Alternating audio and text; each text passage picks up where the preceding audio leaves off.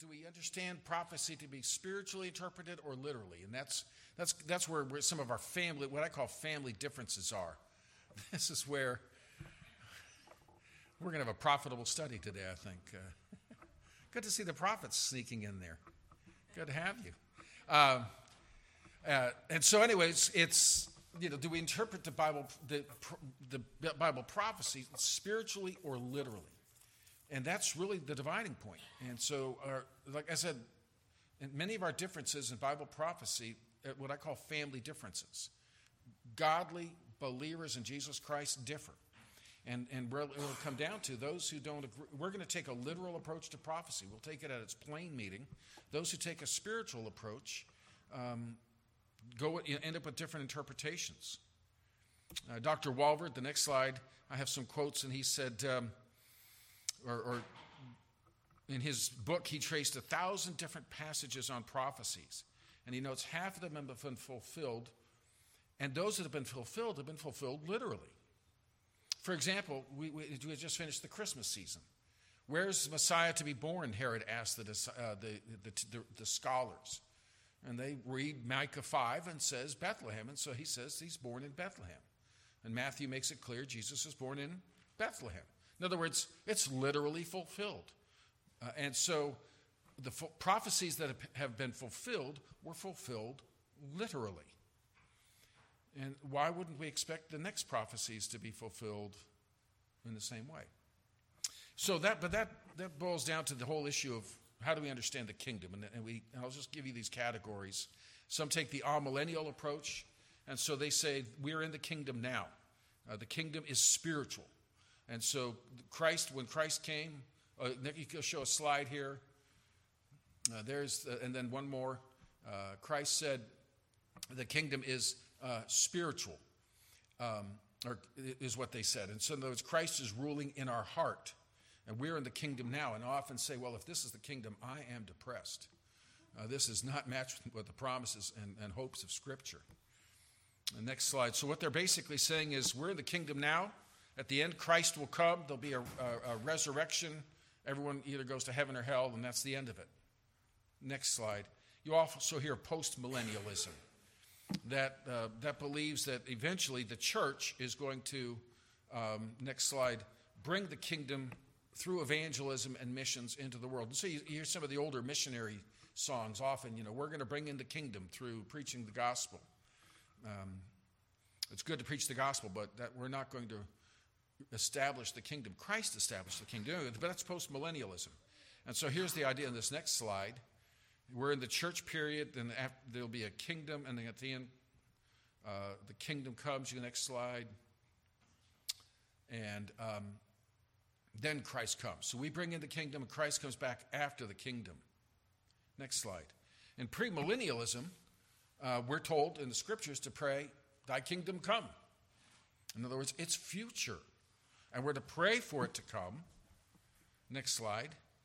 And that we're praying for a literal kingdom on earth. And so the next slide shows you kind of the framework there. Christ died, rose again. We're in the church age.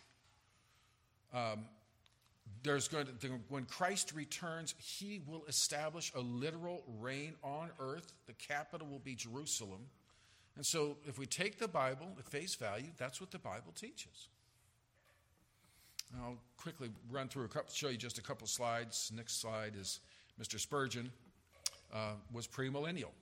So here's a previous pastor who was one who was well respected today. Next slide. And he says, we expect a reigning Christ on earth. This seems to us to be very plain. And put so literally, we dare not spiritualize it. And so, he's prophecy was not a big theme to him, but he said, if you read the Bible, that's kind of what you have to come up with. And you notice that's from the sermon, Things to Come. I wonder if he read Dwight Pentecost's book. No, Pentecost was 100 years later. So let's talk about the main program. Next slide. So we see the two Advents. We've just come through the Advent season. First Advent, second Advent. The first coming, the second coming of Christ. Next slide. In between those two comes the church age. And that's where we are now. And you can see that's what the church looks like right there in the middle. Next slide. Now, between the church age and the kingdom, go ahead, next slide, we see the tribulation period, or sometimes called Daniel's 70th week, or time of Jacob's trouble. That's going to come before the kingdom. Next slide. But between the church age and the tribulation period, next slide, is the rapture, the taking up of the saints and the church into heaven. The next slide, we can look at a rundown of prophecy, and just coincidentally, it's all in R's. I have to cheat on tribulation. That's why I have a small t. But that's the basic run. There's going to be the rapture, the tribulation, the return of Christ, the reign of Christ, the retribution, or the great white throne after the kingdom, and then replacement, new heavens and new earth. So we can stop now and say, let's go have our lunch, because that's the thrust of it. So let's walk through those rather quickly, if we may. And again, I know some of this is meant, you've seen this before. We've talked about this. This basic summary here is slightly adapted from what we use every year. That's one, because the ideas haven't changed. But review, to use another R, is so helpful. When I finished Dallas Seminary, and I had a course in Bible prophecy from Dr. John F. Walvoord. You don't get better than that. But I still needed to go back and say, let me review this. Let's think again about that. And so it's good to just kind of put it clear in our mind. The next step is the rapture. Next slide. Next slide. Next period is the rapture. Next. Again, the term rapture, a lot of people say, well, you don't find that word in the Bible, not literally, not directly, but it's based on the word in 1 Thessalonians 14, we who are alive and remain shall be caught up. In the Latin translation of that, that's the word from which we get the word rapture. It means a snatching up. And I like to point out that we use that word if we're ornithologists, or in Terrell we call them bird watchers. But next slide. Raptors are a class of birds, those birds that snatch up. Next slide. They snatch their prey. Next slide. Let's see if this will work. And then click that again. See what happens. There's a rapture. I like this next one. By the way, you notice that one ends up where in the home of the raptor. That's a good picture of the rapture. We're snakes in nature, but by God's grace, we're snatched up and taken home with him. Okay, next slide. I've shown this before, but not just the living are snatched up. Let's hit that again. There you go. You'll see here a piece of dead fish being snatched up. So that's another picture of the rapture. I love that. Isn't that amazing? But that's raptor, snatched and caught up. That's what the Latin word translates appropriately, the Greek expression that we get rapture from. So next slide. So what is the rapture? It is the transformation of the living and the resurrection of the dead in Christ.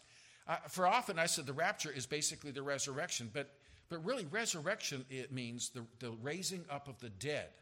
The rapture it's the transformation of the living and the raising of the dead, the resurrection. Next, what is the rapture? Next again. Here's the text that we often use. The Lord himself will descend from heaven with a shout, with the voice of an archangel, with the trumpet of God, and the dead in Christ will rise first. Then we who are alive and remain shall be caught up, raptured up, snatched up with them in the clouds to meet the Lord in the air. That's where the Bible teaches the rapture. Next slide. And you see in 1 Corinthians 15, we shall not all sleep, but we shall all be changed. The dead will be raised. We shall be changed. So the dead are raised, the living are changed. We're given resurrection bodies without dying, and that's one of the reasons we love the idea of the rapture. Wouldn't it be wonderful And Paul even talks about, I'd rather be clothed upon than unclothed. No, I'd rather be just given the new resurrection body without death. In one generation, that's going to be true. Next slide. So those who are asleep will die. We shall not all sleep. That's reference to death. Let's see if this next slide works.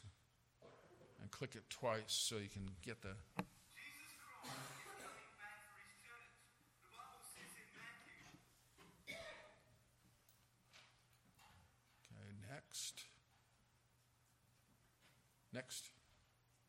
Next.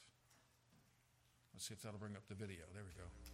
Jesus Christ is the Bible says in Matthew chapter 24, verse 42, "Watch therefore, for you do not know the hour your Lord is coming." I want you to know, church, that Jesus Christ could come this month, or he might come next week, or he could even come...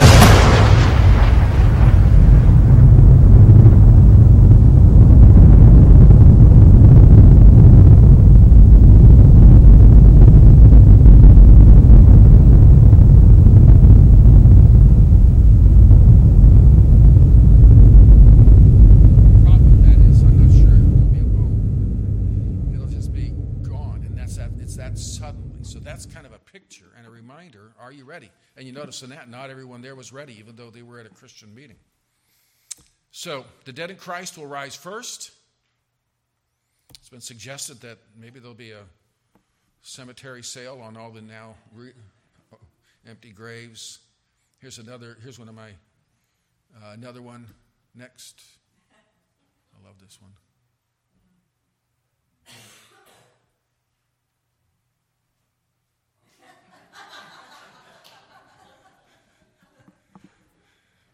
Okay, no comment on that one. So, you've seen the pictures. And some say, well, why are the clothes left behind? Remember when Jesus at the resurrection, his clothes were left behind. They found his grave clothes. When is the rapture? Revelation 3:10 says the church is to be kept from the hour of testing. Now, so believers will and do experience testing and tribulation. But this coming period of tribulation, they'll miss. So some might say, you just say you believe in the rapture because you don't want to suffer. Look at 2,000 years of church history. Have believers suffered? Absolutely. So we're not saying it's the absence of suffering, but this time of judgment, suffering from God's judgment and wrath on earth, believers don't belong there. Kind of like the saints, like Israel in Egypt. God spared them from the Passover judgment. God took them out. And so, in the same way, next. So when is the rapture?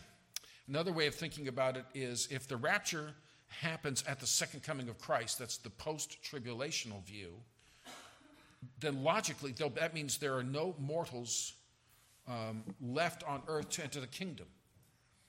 So, in the judgment of the sheep on the goats, next,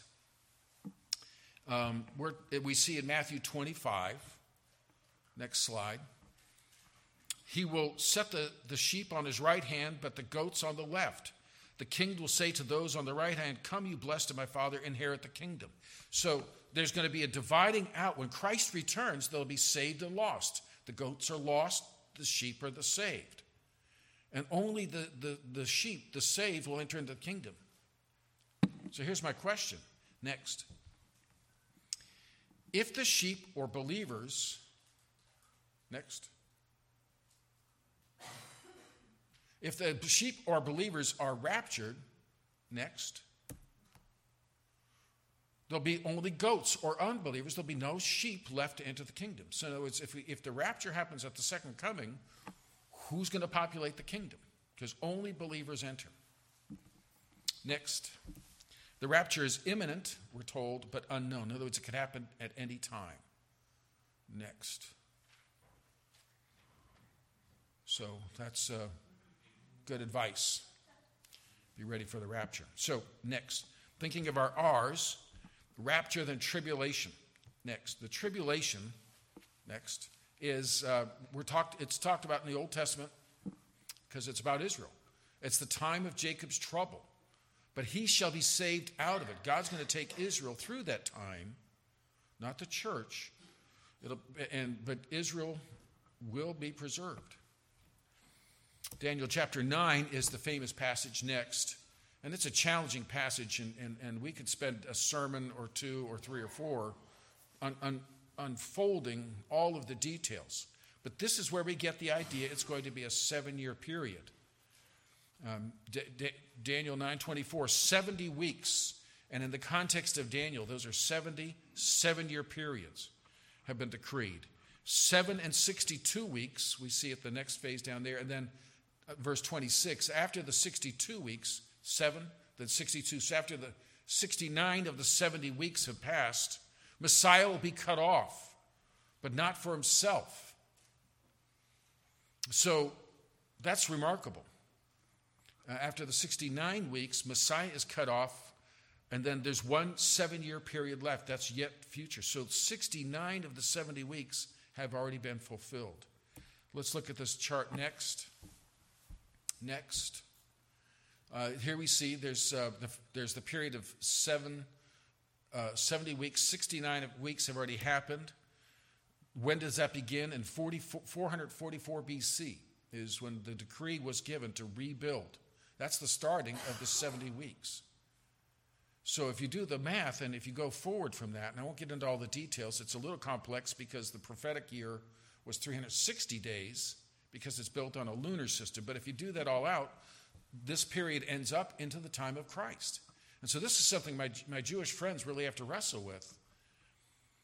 If the Messiah was cut off 483 years after the decree, then that means Messiah has come and gone. What would that mean? Well, next. After the 62, Messiah is cut off. Next.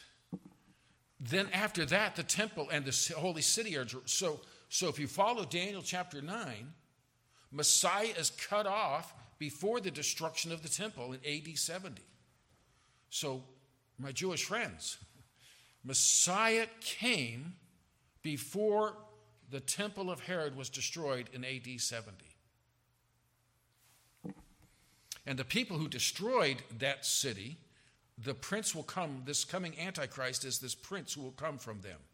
And he will make a covenant, we're told, for 7 years. Next. And next. That's the period of tribulation. And next. In the middle of it, he's going to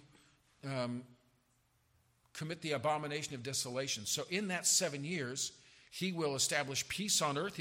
The tribulation begins with a peace treaty that's worldwide. It will include, apparently, the freedom to offer sacrifices in the temple, built on what Daniel 9:27 says.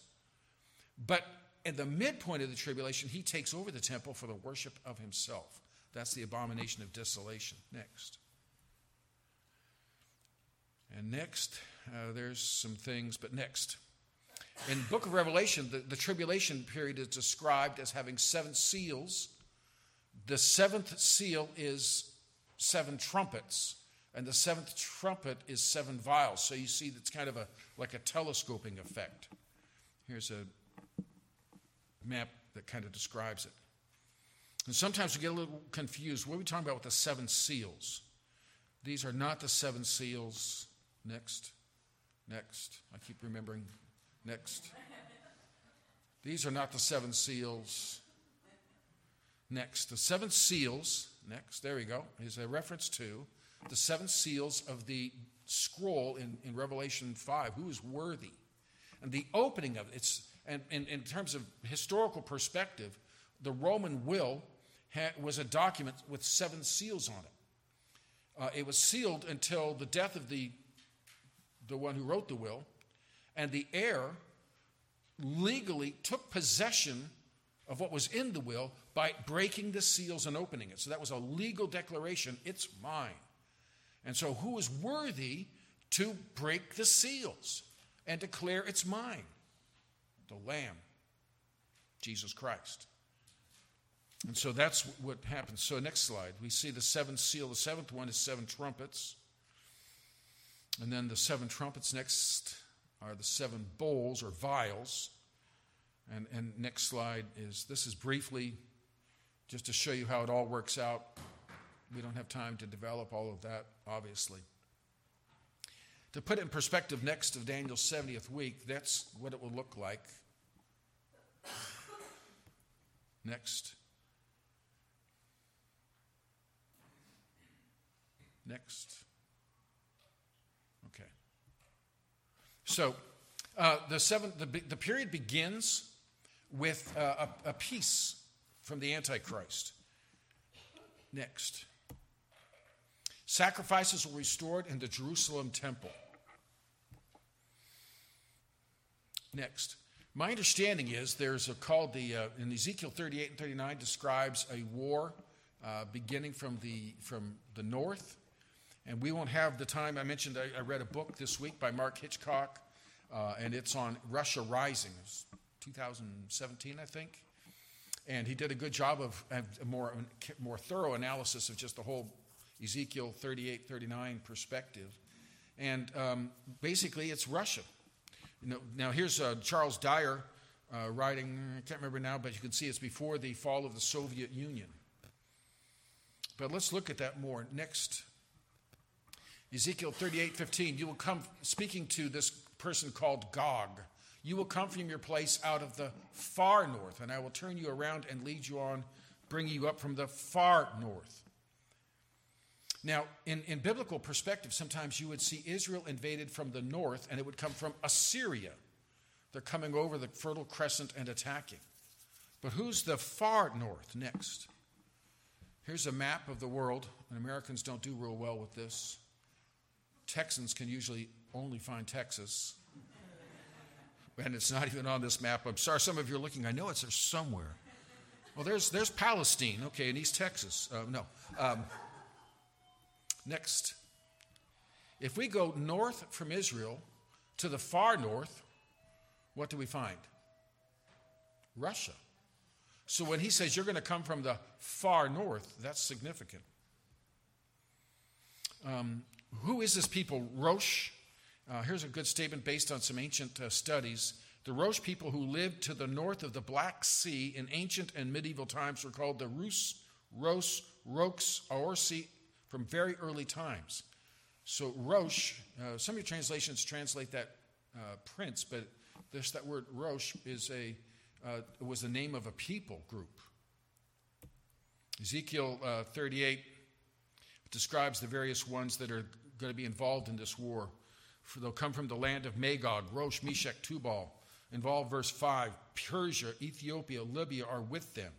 Now this is an invasion coming down and attacking Israel.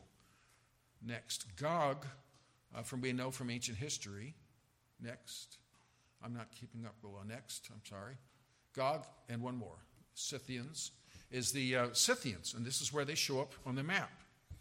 And that area should be clear to you. Scythia that's the southern part of Russia. Next. So again, here's a world map. Now let me just, next. Okay, there's Turkey. Next. There's Iran. Next.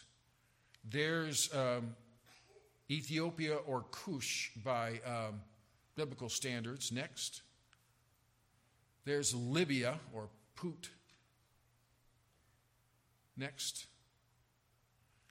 Gomer is mentioned, and that could either be Germany, next, or Turkey.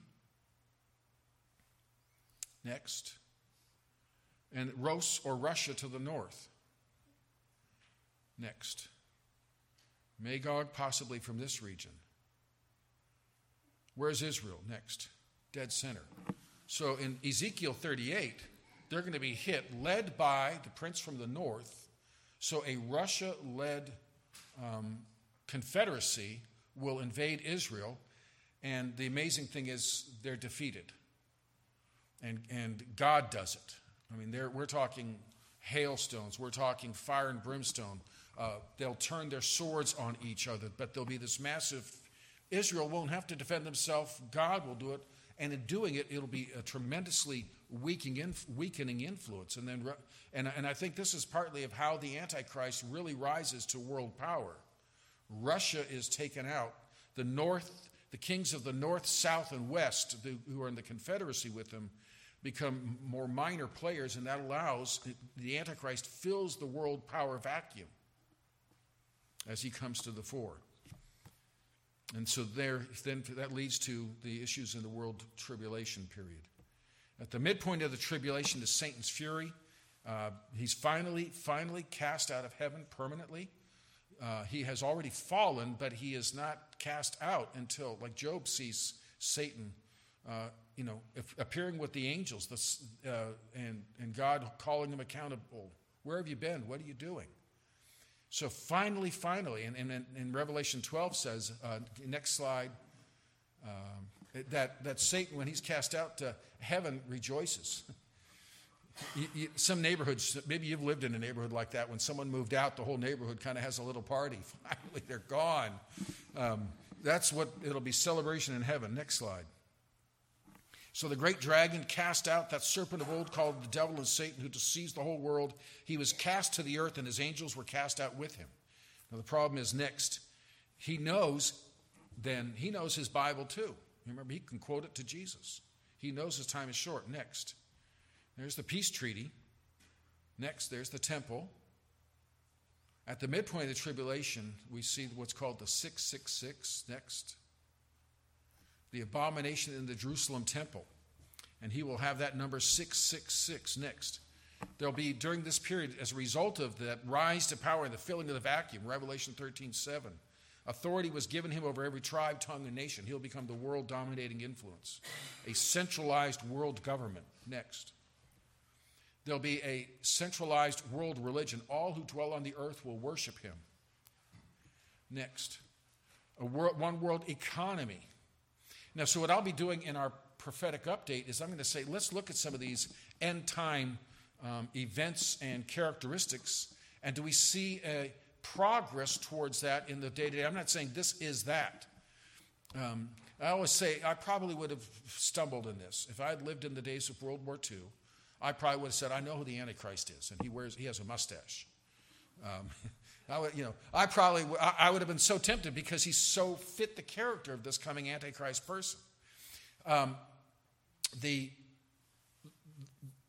some have suggested maybe he was a candidate. And see, do you remember Jesus said, even the Son of Man doesn't know when the second coming is going to be. So Satan doesn't know, but he knows at some point things are going to happen quickly, and he's going to have a candidate ready to go. And maybe he thought maybe he thought this Hitler guy would be a good candidate. Anyway, we don't know who it is, but we're going to look at some of these things and say, are there characteristics that show a leaning in that direction? At the end of the 7-year period, next, will come what's called Armageddon. That really is the armies of the world will gather there to attack Israel. Next slide. It's called Armageddon, because that's just Hebrew for the hill of Megiddo, which is in the beautiful plains of Galilee region, a great gathering place for war. I understand that when Napoleon came through the area, he looked out over the plains of Megiddo and he thought, this would be a great place for a war. That's how warriors look at things. Anyway, next slide. Ronald Reagan said in 1971, he was then governor of California, he said, for the first time ever, everything is in place for the Battle of Armageddon and the second coming of Christ.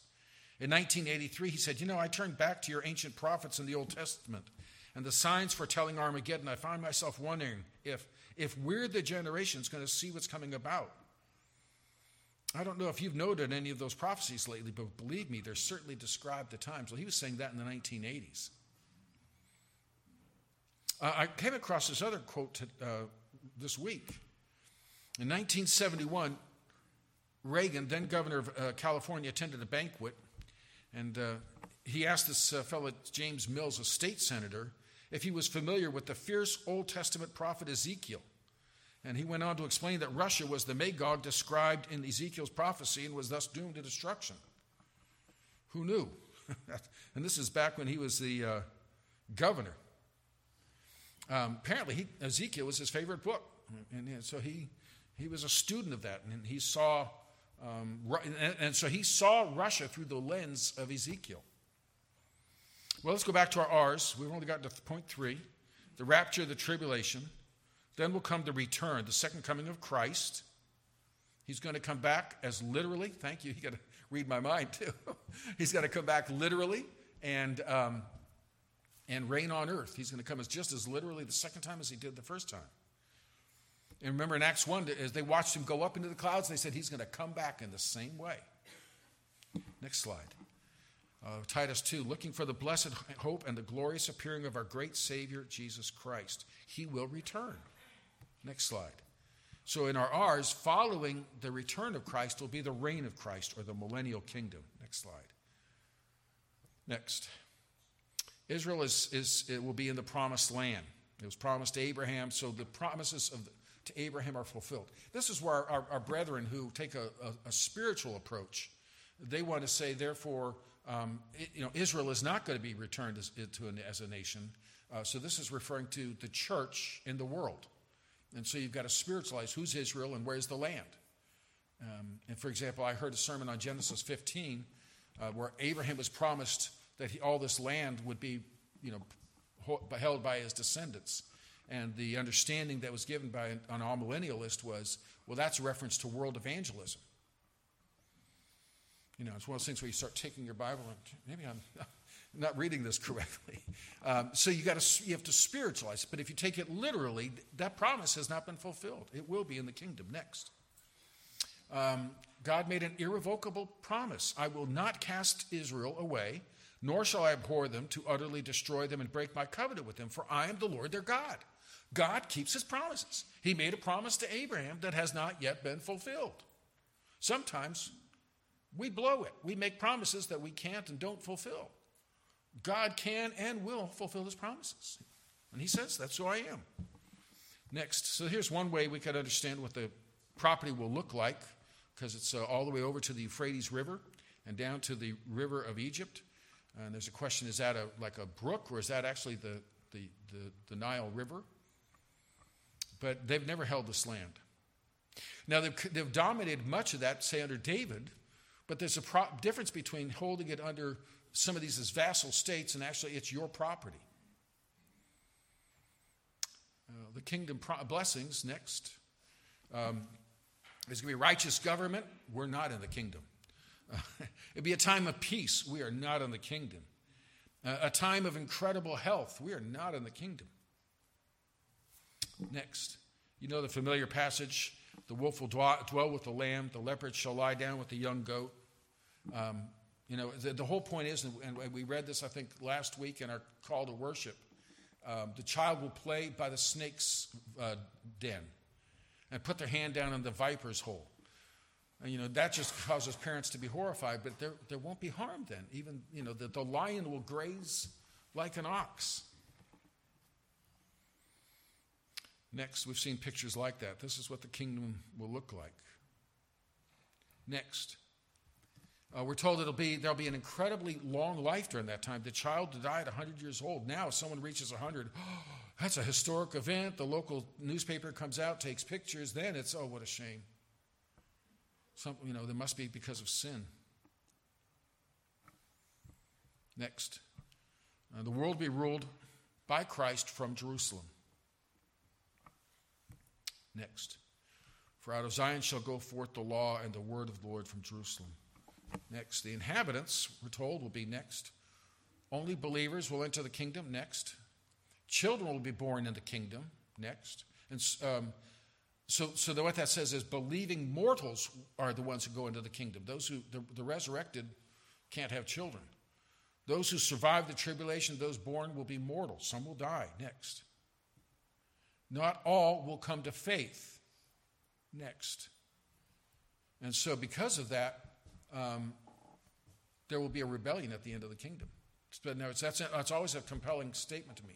Sometimes we want to claim a promise that's not in the scriptures, and we say, well, if believers' children will eventually come to faith. Well, only believers enter into the kingdom, and they'll be giving birth to people who do not embrace Christ and who will ultimately violently rebel against him. At the end of that, there'll be a great retribution, or the great white throne judgment next, which is the condemnation of unbelievers. There'll be no place for the believers at the great white throne of judgment. Next, the replacement. Following that next is the eternal state, or the new heavens and new earth described in Revelation 21 and 22.